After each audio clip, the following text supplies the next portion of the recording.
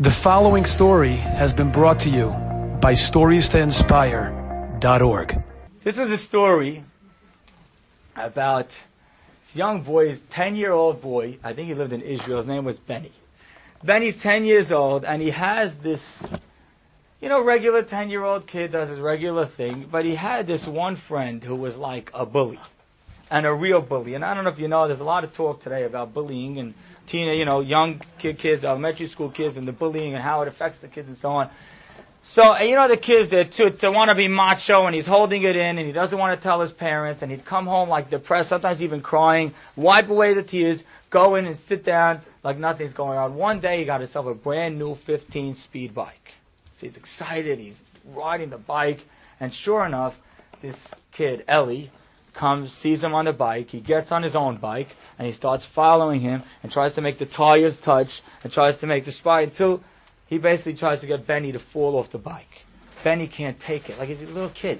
So he just comes racing home, and he can't control it now. He just opens the door, and is running into the house, and he sits down in the living room on the couch, and his mother's like, "Benny, what's going on?" And it's like, he doesn't sound right, and the truth is, he hasn't sounded right for a while.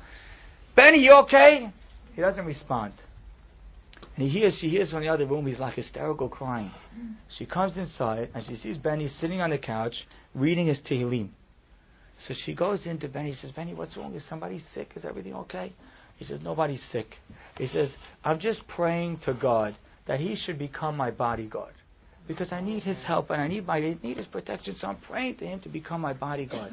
And the mother's looking at him, and she's stroking her son, and she's like, you know what? She goes outside the room, and she calls a friend, a neighbor that they had, a woman named Chaya. Chaya was just a woman who was married, was like a friend of the family, who never had children. So she was extra close to their family. She's almost like a second mother. So she just calls her up just to tell, my son, he's sitting on the couch. She says, "I want to come and talk to him." A few minutes later, the doorbell rings, and in comes this woman, Chaya. She comes in. She goes to the living room. She stands by the door, and she's watching this boy. And then she goes to the couch, and she sits down next to Benny. And Benny says, "What?" She says, "I'm just came to see you, and I just have a little request." She says, "What is it?" She says, "Could you pray that God should become my bodyguard too? I haven't had kids in 17 years. A year later, she had one.